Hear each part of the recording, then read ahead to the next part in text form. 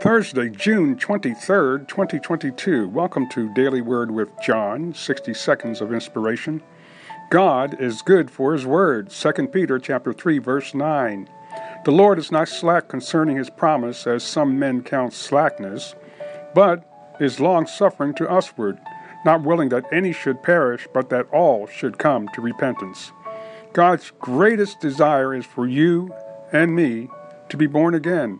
He wants the whole entire world saved. That's why he gave his only son, Jesus, who died for our sins, conquered death, hell, and the grave, and sits at his right hand, interceding for us now.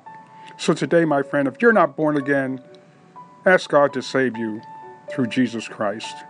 Hallelujah. Father, thank you for the word of God today. Thank you for your anointing, your presence, your healing, and your deliverance. Continue to work on the hearts and minds of men and women, boys and girls all around the world, so that they too will come to repentance. In Jesus' name we pray. Amen.